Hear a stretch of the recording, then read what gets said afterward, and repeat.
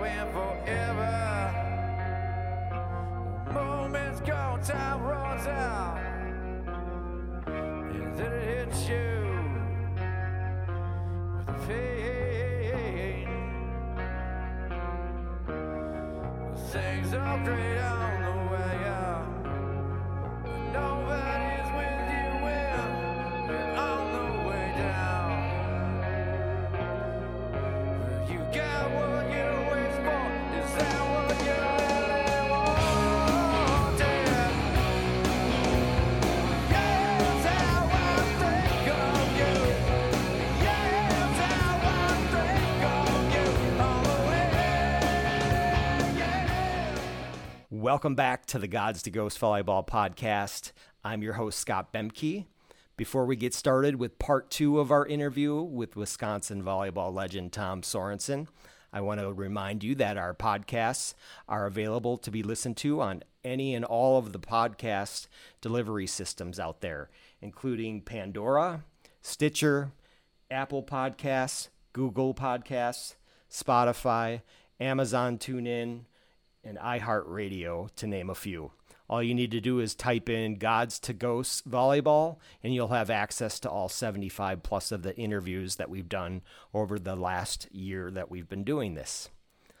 All right, let's pick up where we last left off in part 1 with Tom Sorensen. You went on to compete for the USA men's indoor national team. So tell me a bit about that experience, how it came about, and some of the highlights and lowlights from your Olympic career, Tom. It just came about just being a good college player. They invited me down, and I knew that's what I wanted to do. It's like, so it was never, to me, it was never in question. I knew that's what I was going to do. You know, as long as they'd have me, of course. It was, you know. Sure. And they invited me down. I think I took like 2 weeks off after the season was over because I had a stress fracture in my left leg. I just needed, time off from jumping and hitting and stuff like that to heal. It wasn't a big deal, as long as I, let it heal. But I went down there, and it was some of the best years of my life for sure. Living in San Diego at that time was fantastic. Made some of my best friends of my life. Brett Winslow is still very close to me this day. We still talk and chat, and it was hard though. I mean, it's hard. This is going to sound mean, but it's in my mind, like moving up a level, but I felt like I moved down a level in coaching. Because I think Marvin's the best coach in the world. It's like, sure. I'm sure other people think other people, but like, and then, some of the other coaching stuff I just didn't agree with. I think, those are a pretty rough 7 years for the U.S. team, minus one. Like, 94 was probably from the lowest of low to the highest of highs all in 1 year. Right. Because in 94, we went 0-12 in World League. Lost every single match in World League. And we were playing like Brazil. They were playing Bulgaria and Greece. Or teams that are good, but they're not. Yeah, when you're losing to Tunisia, that doesn't go over. Yeah, exactly. And I mean, it got so bad that we went to Greece and we had a meeting with FIVB President Acosta, and he's telling us that we need the USA to be good in volleyball. Like, like we're trying to suck. It's like, oh, you want us to be good? Okay. Yeah, it's like someone else's parent having to tell you to, behave yourself. Yeah, he's like, but then, that same year after the World League was such a disaster, we go to the World Championships and we win a bronze medal. They brought back Scott Fortune and Bob Stavrlik. Jeff Nygaard joined us from college. He was still in college at that time, so where he left. And then Lloyd just joined the team too. So, there's a lot of changes, but, all of a sudden you go from 0-12 in the World League to winning a bronze medal. That's so joyous, and we lost in 5 to Holland in the semifinals match. We easily could have gone to the gold medal match. We lost in 5 in a very, very tough 5-set match. Yeah. And then we would have played Italy then. So it's like we played Cuba in the bronze medal game, and I think we beat them in 3. But I mean, to go from that low to that high is just, such a thing. looking back at the time of my USA volleyball time, I was talking to my friend Troy at a volleyball camp. We were just hanging out, having a beer afterwards, and he was just asking me questions about my volleyball career on the U.S. team, and it's something I'd never thought of until he brought it up. He's like, so on the national team, you played outside hitter, opposite, and middle blocker for over a year on each position. Like, guys, like, do you know anyone else that's ever done that? Yeah, that's a good point. And I'd never thought about it before. I knew a lot of people who played opposite and middle, and a lot of people who played opposite and outside. But I cannot recall anybody that has played three positions for well over a year on the team, which is something I'm pretty proud of. I always try to tell people that don't try to be a middle, don't try to be a good outside, try to be a good volleyball player. It's something he brought up, and I just kind of had that. It's almost like that conversation I had with my coach at my, where he told me, how much effect I had on my high school success because of what I did.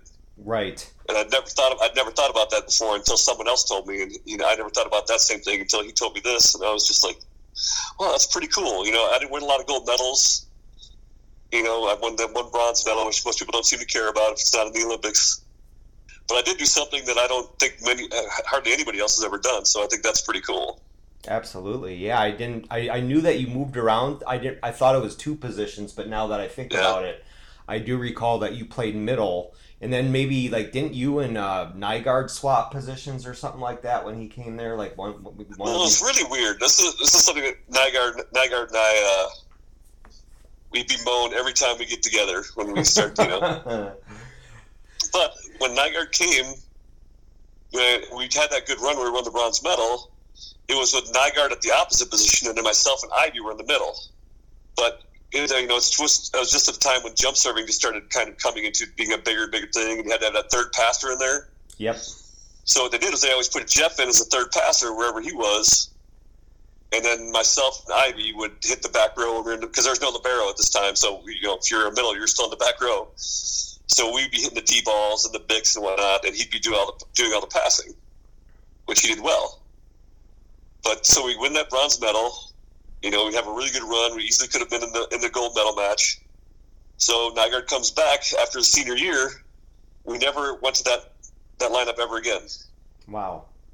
And it's just crazy to think that we had all the success with Nygaard as the opposite, with Brian and I hitting the back row. Nygaard still hits the back row, but he had a little bit smaller role than Brian and I did because he was passing half the time. I was like, why would we not go back to that lineup that we just won a bronze medal with? Yeah. Did you guys ever approach the coach regarding that, or no? I don't think we ever thought about this. I don't know. I'm sure Jeff thought about it. I never really did, But afterwards, I think about it. There's a lot of stuff I think about that. When I look back at the time on the national team, I feel like our biggest flaw was that we were still holding on to the formula of the 84 and 88 and 92 bronze medal team, the 84, 88 gold medal team, the 92 bronze medal team, which was done before the era of, jump serving taking over the game, where you had two smaller passers, that were passing was so important. Like, they always wanted the ball to be right on the top of the tape in the middle, blah, blah, blah. And you kind of have your opposite and your middles are very offensive, and then your outsides are good passers and whatnot, Mm-hmm. Whereas the rest of the world was going to, hey, 5 feet off the net's a fine pass. That's just fine, They were getting bigger pin hitters that maybe weren't the best passers in the world, but they could pass the ball inside the 10-foot line, and they could crush on the outside. And that was the formula that the rest of the world was going to, but we're still trying to do what we did. We're not evolving. We're still trying to be that 84 team with all dispersions and Karch, and, and then we're trying to, Yep. The one with Stavrlik and Karch, and that's just not the way the game's going now. That we didn't evolve with the rest of the world. We kind of stayed in our spot while everyone else passed us by. Like, the rest of the world, they didn't care if they missed jump serves. Us, if we missed two, we had to serve the rest of the match. It's like they were going for it. They were playing to win. Yep. Feast or famine. And I always describe my early time on the U.S. team as kind of the dark ages of men's volleyball, because it was still side out scoring, and it was literally just teams like Italy and Brazil just blasting their serves as hard as they can, not caring if they missed. and missing a lot of serves. I mean, they would still win because they're because they would side out, and then are they also and then get a few so all points. you see is missed serves and bad passes, and no offense is really run. And it was just not great volleyball to watch, which is one of the reasons I think rally scoring is so important that it came into play. Pertaining to when you guys living there in that San Diego area, then who'd you have for roommates? Were you living with Winslow? I lived with Duncan Blackman for my first 2 or 3 years, and then after that I lived with just regular folk. Okay. People that I met around San Diego and stuff. Yeah, but Duncan eventually got let go from the team, and then he and I had a great place in San Diego. It was probably my favorite apartment. Every time I go back there, I always walk by it. What part of San Diego was it in? We were in South Mission Beach, San Diego, right by the Beachcomber. Nice. Our favorite bar, but I always want to knock on the door and just ask how much rent is now there. I think it was at that time. I think it was like $1,100 or something. Yeah, probably double that, if not more. At least. I bet it's at least $3,000. Jeez. But yeah, we had a lot of great times down there. It was a great place to be. 22, 23 years old. That's for sure. The '96 Olympics. You guys didn't have the success there that you had hoped to. What do you recall about that tournament? Were there any highlights to it? What were the lowlights? And then who were some of the Olympic caliber players that were most impressed by as far as talents? I remember being so close. We lost 2 5-set matches, one to Cuba and one to Bulgaria, that were neck and neck in the 5th set. That if we won either of them, we'd have taken second in our pool. But because we lost both of them, we took 5th in our pool, which just shows you like how much it matters when it's close. It's like we were so close to having some recent success, but instead we left with just sheer disappointment. It's like it's not like NFL, NBA where you got next season's 1 year away. It's like no, 4 years from now we can try this again. Right. Yeah, it's a lot of time and go by. I mean, it was great. Like in 2008, when those guys won the gold medal, getting to see some of the guys I played with have that much success. It was like long time coming. Yeah, for sure. It's hard because U.S. team 84 gold medal, 88 gold medal, 92 bronze medal, and we're the home team, and we're the ones that stop the streak. It's our fault that the U.S. did not get a medal. It was it was a bitter pill to swallow. Absolutely. In terms of some of the players that you competed against at that Olympiad and/or watched, who were the ones that really made an impression on you? Probably the guy that's Bas van de Goor.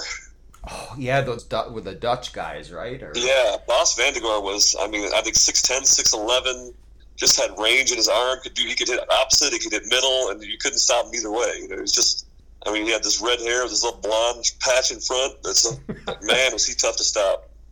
Like if you block Bas van de Goor, you accomplish something. Right. Because that guy could move the ball around, yeah. There's some great all-around guys, too, that you maybe don't notice because they're not, as like a Lorenzo Bernardi, great passer. Good at everything, but not, you don't look at him like just crushing balls straight down, but he's getting kills. He's just being smart. Andrea Gianni's the same way. So many of those Italian guys. Marco Leone, the center from Italy, whose son plays in the U.S. now. Oh, does he? It's funny to watch, like, Davide Gardini, like the son of Andrea Gardini, who I played against for so many years, and now his son's like dominating in college. It's just like, where's his son playing? Who, Marco Leone? Or whoever son it is that's dominating college now, yeah. Oh, Davide Gardini plays for BYU, and then Marco Leone's son plays for Vanguard, which is an NAI school in California. Nice. But so many good. They're all good players at that level. It's like it's splitting hairs. Now, Tom, after your time with the national team concluded, approximately what year was that? I want to say somewhere around 2000, give or take. It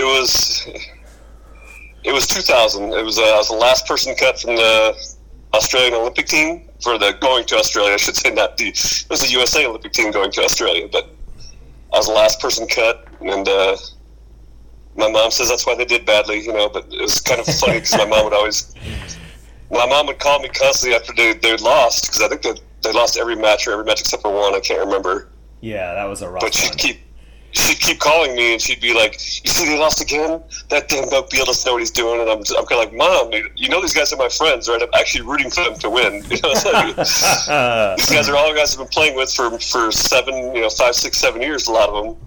I actually am rooting for them to win. I'm not, twirling my mustache, hoping that that the train runs over them. Right. But that was just kind of an odd thing. And that was actually a story I tell a lot about. Is one thing I never thought about as a volleyball player. I never thought about like when my USA career would be over. Yeah. It's just not something that crossed your mind. I don't really think it's in the mentality of an athlete for the most part to think, when am I going to be done? When am I going to be done? When am I going to be done? Right. And I just remember that, and Doug told me I wasn't going to be on the Olympic team, and he's like, we still have a few more weeks of practice here. You can stop now, or you can practice. Like, no, I'll stay. I'll come to practice. These are my guys. So finish up, and then they had that last practice right before they went off to Sydney, and I just remember walking to my car out of the gym, and just tears just running down my face. Oh, wow. Like, unexpectedly, I just started crying. And I'm almost crying now talking about it. It's like, it was just such an emotional, I wasn't crushing, it was just a, what do I do now thing, it's like, I've been doing this for 7 years, what do I do now, Right, like, what are your next steps going to be? Yeah, it's, And I would imagine when you're that good at it, that just comes to define you everywhere you go and everything you do. Oh, for sure. Tom Sorensen, the national champion at Pepperdine. It's Tom Sorensen, the Olympic athlete for the U.S. men's volleyball team. And, it's got unless you've been in those shoes, I don't think people can relate to it. You always hear these stories about professional athletes that once they retire, it's just like a gray area for a lot of them. For sure. Like, they just have no... some move on to something else, but I've heard some. This can be really tough. So did you go to the Beachcomber that night? Have a few cocktails or what? At this time, so we probably went to the finish line, which was across the street, a little karaoke bar on the weekends. Oh boy! I probably went to, but actually after that, then I kind of this had to be probably in this early summer of 2000. Mm-hmm. If I remember correctly, the Olympics were like in August or something. I can't remember for sure. And then I decided I was going to go back to school, try to finish up my degree. So I called up Marv, and he was happy to get me back in there. And I was like a grad assistant I got in there the second semester. It was actually because it was during the men's volleyball season. I was only there for one semester. Mm-hmm. And what I did mostly, I coached a little bit, but I did a lot. I just played against the guys. Mm-hmm. And I just kind of found my passion again. Like, I just enjoyed playing again, and I decided I want to play overseas for another season. So I got a hold of my agent and just told him, hey, I want to play again. Actually, no, not my agent. Tim Kelly, actually, was not my agent. He was a friend of mine. He was that big middle blocker from UCLA, was he not? Yeah. Okay. Yep. Very, very underrated middle blocker. He always hit 500 every game, probably had a block or two every game. But because he didn't look pretty doing it, he never got much accolades. Sure. I mean, he was good. He was a good volleyball player, man. It's like, you hit 500, get two blocks a game, you're doing some good things. Yeah, and if you're starting for Al Skates at UCLA, you're doing something right, or you're going behind that blue curtain. Someone else is taking that spot. You never saw him on like the All-American list or anything like that because he was a kind of a lumbering guy, but he was effective. He looked great in the stat book, that's for sure. Yep. But I told him, and he found me a job in Almeria, Spain, which is on the very southern point of the southern beaches of Spain, basically. Okay. And I had that job, and I was actually there when 9/11 happened. Oh, geez. So when you say job, you're saying you were playing one more season for... I was playing Almeria in the Spanish league. Okay. For Unicaja Almeria. And I actually played with Matt Furbringer, was on the team with me. Okay. Yeah, so I went over there. I arrived like in late August, like maybe August 22nd, 23rd around the time. Mm-hmm. I'd been there for about 2 weeks, and then, 11th of September, whew. Gosh, yeah, I think everyone, the generations prior, like our parents' generation, all knows where and when and, everything they were when Kennedy was assassinated. Yep. And for our generation, I think we all vividly remember exactly when and where we were when that news came in. I can remember it well. I imagine for you being over in Spain, it must have been, a little bit different thing. I guess having Furbringer there probably helped, though, at least to have someone to relate to sure. and talk with. He seems like a really nice guy. I actually played. We didn't get to my other pro, or did we? I played a pro season in Falconara in Italy in '96, '97, and then I played that second one in. We did talk about that a little bit in 2001, 2002, and it is amazing how much the world changed in those 5 years. Oh, I believe it. Like in '96, '97, I didn't have an email address. I didn't. I seriously did not have an email address. There were no DVDs at that time. I didn't have a cell phone. I had to go to phones and use my calling cards and stuff like that. You get those prepaid calling cards to call your parents. Oh yeah, MCI or somebody, one of those ones, absolutely. And then you go over 5 years later, 2001. I have 2 books full of hundreds of DVDs. I have a cell phone. I have email. I can call my parents. You have internet at your room, and I had all these channels I could watch and blah blah. I mean, it was like going from the Stone Age to the Bronze Age in no time. It was just wow, 5 years time.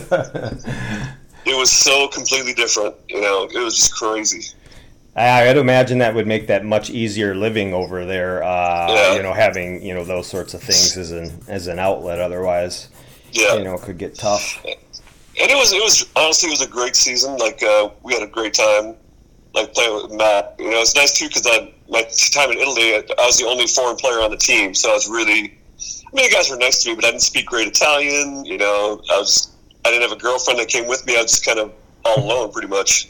Right, and don't they have those really long, everything shuts down in the afternoon for whatever kind of lunch? Time, lunch. Yep. It's 3 hours though. I remember reading in Karch's diaries when he played for Il Messaggero. He's you're sitting there and it's being they that's what they do, but you're come on, I just want to eat and get out of here. But you're sitting there 3 hours Well, that didn't bother me as much as I would talk to them about going out in America, going out with your friends. We'd go out to a bar at 9 o'clock, and then we'd be done by 1 or 2, and you'd get home in bed, and your next day's not ruined. They're like, what? They don't start going out until 1 a.m. or something like that, and go to 7. Oh, jeez. I did it once. I did it once just to prove that I could do it. But I was like, this is terrible. Why do you want to just completely demolish your entire next day? Start earlier, get done earlier, and you're fine. And sleep it off. And eat it off. Oh, yeah. I suppose that's one of those things, culturally, though. And it was a great thing to experience, Not many people can say they did. You go to a dance club at midnight, and it's totally empty. And then at 3 a.m. it's just packed, and it's what the hell is going on? It's I don't understand this way at all. But it was fun though, because I had Matt Furbringer's on my team, so someone who spoke English, and we had a Slovakian guy and a French guy, and we kind of spoke English, was kind of our the one language we kind of all spoke to each other a lot. And Matt spoke really good Spanish, which was good and bad for me because with him around all the time, I didn't really need to learn Spanish. But then again, I always had someone who could tell me what was going on also. So it was kind of a crutch that never helped me heal, pretty much, Yeah. And but we had a really good team. We had a few guys from the Spanish national team, Cosme Prinafeta, Carlos Carreño, and then a few other good guys. We won the Spanish League. We won the Spanish Cup. We went 6-6 in the World League, which is pretty good for a Spanish team at that time. It was a lot of fun. So you had a good hurrah with some success and some good players for your last season, so you didn't kind of go out on a sour note, so to speak. Yeah. The car walk to the. I think everyone on the Olympic team at one point in time, had to take that walk. Either they left a couple minutes earlier, the Karch or what have you, and then even the great ones at some point, the young guys pass them up, and that's just the way it goes in life. So. And it's You're not going to miss those coach on ones. I always heard those are brutal. Do you want to share a story about what those were like for the masses or not? I probably received the worst coach on one of all time. Who did it to you? When was it? Fred Sturm. It was probably had to been like 95, I think. Okay. It's either 95 or maybe early 96. We had a tour with Japan, I think it was, and I overslept my alarm, and I missed the bus to the airport.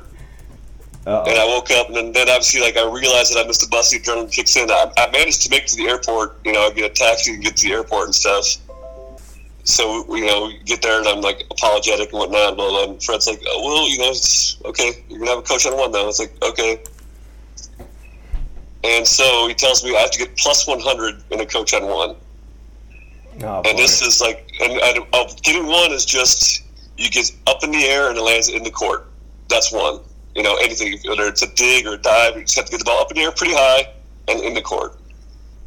So I do it Wednesday, and he makes me do it for like 5 minutes, which is 2 minutes is a brutally long coach on one. Okay. So it's a Wednesday. I go for 5 minutes. I think I got to like, mid-30s or something. Thursday, again, I go for about 5 minutes, probably get to about, 60 or so. Friday comes along, going for 5 minutes. At the end of the practice, like, it's not just the men's team around. The women's team are all around watching, because we practice in the same gym. And they're all around watching me and stuff like that, and going. I get to about like 90 with my 5 minutes. And Fred asked me, he says, do you want to finish this today, or do you want to finish it Monday? And I'm just like, I do not want this hanging over my head all weekend. No. Let's just finish it right now. So we're going, like, everyone is cheering for me and stuff like that. Get up, because you're diving every time, and it's struggling to get up every time. Struggling to get up. You're screaming at me in a good way, like really trying to encourage me and stuff. Right. So I get to 99, and I'll never forget this feeling ever in my life. I get to 99, and I find this one little reservoir of energy. And Fred throws the ball in the air, and I run it down, and I am getting this ball. I am right there, and my arms are on it. And I completely shank the ball, and I miss the court. It's super easy, and I completely shank it. And the wind just goes all out of my sails at that point. I'm just, and like you could hear like the gasp and everyone watching, just like, like it just felt so bad for me. So it felt like 5 minutes, but it was probably 45 seconds, a minute later that I finally got that 100th one. And I'm pretty sure, I was so exhausted at the time, but I'm pretty sure like Karen Kemner came up to me and said, that was the hardest thing I've ever seen anyone do. And it was, I just laid there for like minutes upon minutes, and like I'm sure people came up and gave me like high fives and stuff, and then oh my goodness. I can't even imagine the amount of like floor burns I had and stuff. It's like, I bet you probably had to go home and throw some ice and I don't know, all that whatever stuff. It was a Friday, so it's probably more likely a few beers and stuff, but Yeah. I'm sure Winslow took you. Oh yeah, it's funny though. I tell my kids all the time, like about going to the floor. I'm like, you just got to go to the floor. You're gonna get floor burns. You're gonna get nicks. It's like, it got to a point in my life where I never noticed my floor burns until I took a hot shower, and then like the hot water, like, oh, I got a floor burn. Like I had no idea. I didn't even know that one was there. Yeah, like you just completely forget about it. Like, but yeah, that coach on one I'll never forget, and I don't think anyone who watched it will ever forget either. Oh gosh, yeah. Well, I'm sure you earned some respect there by finishing it rather than quitting and waiting for the weekend. Yeah, you would have been obsessing over it for 40 hours. It wasn't a neck coach on one, but I also had another coach on one where I busted my chin open and got about 5 or 6 stitches. So you can, she's like under my beard, you can see this nice big scar under my chin. You got a hockey chin now. Yep, exactly. Also broke my nose once too. That was a good one. It was, we were in Colorado Springs and we were doing like an exhibition match. And they're trying to do, they're trying to come up with a system for a men's league in the USA. So they're trying to do like an exhibition match. It's gonna be like this, blah blah blah. And we were playing, and I was playing left side. I was playing outside hitter this day. No, I was playing right side because I'm trying to remember which elbow Phil hit me with. And there's this overpass, and Phil and I both went up to hit it, and Phil like cocked his elbow back and just popped me right in the nose. Ooh. I mean, just got me flush in the nose. And I ran off the court, and I sat down like Indian style, cross-legged. And I just held my hand. I thought I hurt my hands at first because I'm holding my hands under my nose, just waiting for the blood to come. And then just blood just comes out like crazy. Wow, those are and Phil's like the nicest guy in the world. He must have apologized to me 100 times. I'm like, Phil, I'm not mad at you at all. It was an accident. It's no big deal. It happens sometimes. But he felt so bad. He probably apologized the next day to me another 2 or 4 times. Like, Phil, we're good. I'm not mad at you, man. It's like, but man, that thing was gushing. Holy cow. Yeah, those are not fun, man. Ugh. I never had any major injuries. I just had a couple colorful ones, like there's another one too. This one I know I was playing left side. I dislocated my finger, and I remember that day too because we were in Japan and it was during football season. And it was such a weird thing because I read the article about, they had the little snippets about the football games, and in the one they said that Brett Favre dislocated a finger, they popped it back in and he kept playing. And I remember saying to myself, man, if I ever dislocated a finger, there's no way I'd go back in and play. And sure enough, that day, some overpass thing again. I'm left side, Nygaard's middle. And it was an overpass, but it was just a little bit to his left. Mm-hmm. So he jumped left to hit it, and he killed it. And then he kind of backpedaled towards me, kind of stumbling a little bit. And I put my hands up to stop him, but my hand never made it quite, and my middle finger, my left hand, got the small of his back and just popped straight back, and I'm just looking at it oh, It's not supposed to go that way. Yeah, and I'll always remember the look of Chip McCaw and Greg Romano on the bench, and they're just looking like these wide eyes, almost like they're excited about it. They're they're grinning because they can see this thing. The trainer runs up to me, puts my arm under his arm, and just fucking pardon my French, just takes my finger okay. and just pops it back in, and then we buddied him up, and then we went right back in the match. There you go. Yeah. Yeah. Two of your waves. Getting a kick out of watching their fellow teammates. Yeah. No, Greg Romano from Ball State, not George O'Malley. Oh, yeah, Greg Romano. Yeah. I apologize. Yeah. Yes. Yeah. Fellow Racinian, Yeah. I think those guys were at Horlick in one state my senior year in high school. They were good. Yeah. So that you ultimately had your one final season there in Spain, and then did you come back to Wisconsin? Did you go back to California? What did you end up, kind of doing as far as things at that point? I went back to California. I moved to Orange County, which is why my phone number is still 714. Okay. And I was out there for a bit. I was playing beach with my buddy Chuck Moore and stuff, and doing a little bit that way, but beach was just never my passion. I was never that passionate. It kind of bored me doing beach didn't really interest me unless I had a friend of mine playing in the game. If it was John Hyden was my last gasp of people that I know still playing. It's and it's just, I don't know. I've never found it that interesting. I know people love it. I just feel like it's the environment people like more than it's a really difficult game. I know that. It just kind of bores me. It's that guy's the best hitter, so we're never going to serve him. So I'll never get to see that guy hit. Yeah, you better learn how to set, Sorensen. Yeah. You're only getting 3 balls. I was only there for 3 or 4 months, and then I went back to visit my family, and in Racine. And I remember getting on the plane to fly back, and I was just kind of what am I flying back to? My whole family and stuff is here. The people that I love are here. Why am I going back? And that's kind of my flight back. I decided I was going to move back home. Mm-hmm. So at that time, my brother was looking for a place too. So I decided to go back there, and he and I are going to get a place together in Milwaukee. So is this Dan who came back and throttled me in that fantasy football game this past year? I've never beaten a Sorensen at anything in life. I must be a masochist, and here I am doing an interview with you today. Par for the course. Okay. So at that time, I just made the decision to move back to Milwaukee, and then I just kind of got into the service industry. I was serving and bartending for probably 12 years, so a long time. I enjoyed it.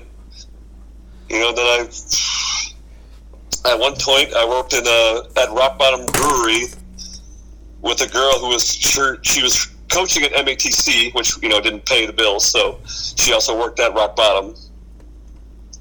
And then she kind of moved on to greener pastures. I mean, we're still friends and stuff, but her name's Melissa Blessington. And she eventually she went to, God, I can't remember what the Southwest Community College in Iowa, I believe it was. And then she got the job at Ottawa University in Kansas, where she and I played together, and they wanted to start a men's program, not play together, coach together. Okay.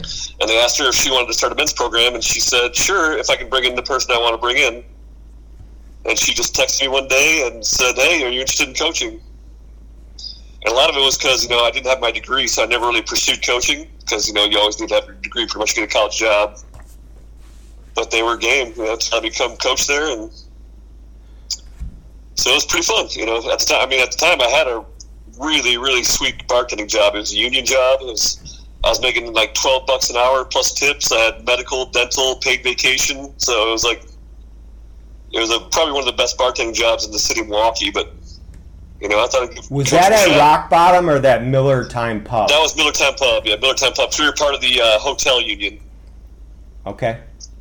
Yeah, so I had heard that you worked there, good wages. Yeah. But they, well, it's fun. There's always every year, like the Badger Regional was always right across the street. So I'd see a whole bunch of, you know, Terry Paulson would come in, and a bunch of people that I knew would always come in, you know. I remember one time there was a kid I played with. His name was Giannis Tupessis. He's like a doctor now. And we were really super busy with going on. I mean, like, so busy that I barely looked at people's faces and stuff. It's like, what can I get you? What can I get you? What can I get you? You know, just going. And usually you get people's credit cards, you run it, and then you type in their name. And it's like, so I'm getting it, Bloody Mary and a beer, here you go, blah, blah. Can I see the card to start your tab? Gives me his card, I go run it, I look at the name, and it says Giannis Tupessis. And I'm like, there's no way there's two Giannis Tupessises. I was like, so I turn around, he's like, yeah, I'm like, Giannis, is that you? He's like, I thought that was you, man. It's like, so that was funny. He's like, you know, I chatted as much as I could. I basically just gave my number and said, hey, let's get a drink tonight. And then we hung out actually at Rock Bottom that night and got a few drinks, and it was just funny. It was just, the things that happen in those when you work downtown in the service industry and the people you run into. Yeah, I mean, like Reed Sunahara coached at West Virginia. No, he was coaching at Cincinnati one time, and they played Marquette. So he'd come in, I'd be, Reed, he'd be like, oh my God, you know, it's like. He was just an absolute lord at UCLA, I heard, and then he got I think he was hit by a car on his motorcycle, and wasn't quite the same. But prior to that, even Adam Johnson told me when he was in college that he had never seen a guy hit angle like Reed Sunahara. He was a freshman. I've been told a couple times that Reed Sunahara was something to behold before he got hurt. You know, he was just otherworldly almost, you know. Yeah, that's for sure. And from what I heard, a real sweet guy too. Mm-hmm. A really good guy. I ran into, like, Ryan Millar was there for like a conference or something. He came in one day and I'm like, Millar, what are you doing here, man? It's like, so it's amazing the number of volleyball people that I got to run into as a bartender. This concludes part 2 of our 3-part interview with Tom Sorensen. Thanks for listening. Talk soon.